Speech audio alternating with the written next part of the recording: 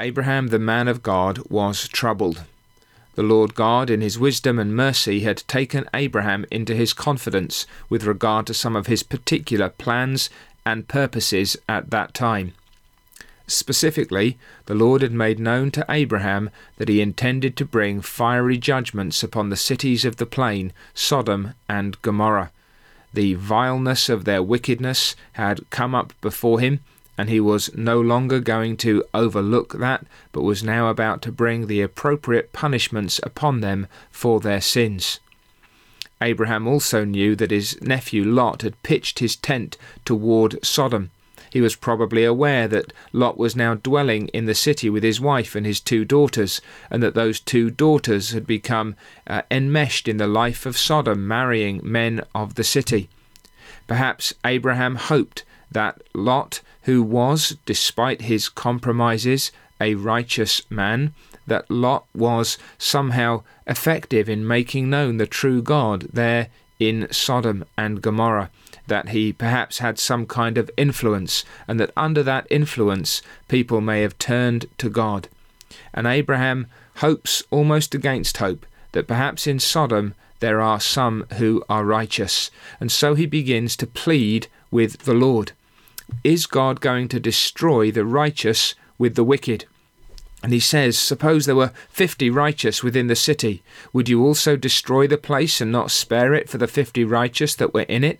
Far be it from you to do such a thing as this, to slay the righteous with the wicked, so that the righteous should be as the wicked. Far be it from you.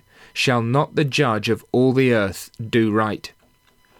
Now, Abraham's question there at the end is almost a statement. I don't think it's a desperate concern. Is God going to act unrighteously? Rather, it's a declaration in confidence that the judge of all the earth shall do right. Abraham knows the righteousness of God, and that's the very basis of the plea, and those that follow as he begins almost to whittle down the possibilities, knowing the wickedness of the place. And it may be that we have the same question and we need the same confidence. For we know, if we are Christians, that this world also is under judgment. And we know that there are times and seasons, even in this world, when God brings judgments against the nations of the world. And we might ask, is God treating the righteous as he does the wicked? Is he just bringing the same condemnations upon them all? Or what about the events of the last great day when the Lord Jesus Christ returns and calls everybody to account for the way in which they have lived? Is God going to deal in the same way with the righteous as with the wicked, and will they all be swept away? No, the judge of all the earth shall do right.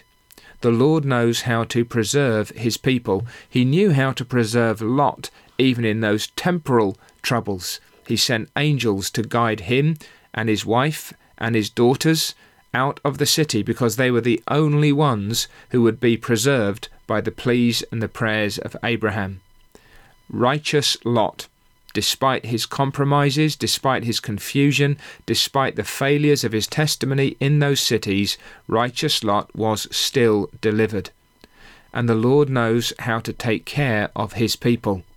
It's worth remembering that even in this life, death itself can be a deliverance for the righteous, because it brings them immediately into the presence of Christ in their spirits, and their bodies rest in their graves until the resurrection of that great day.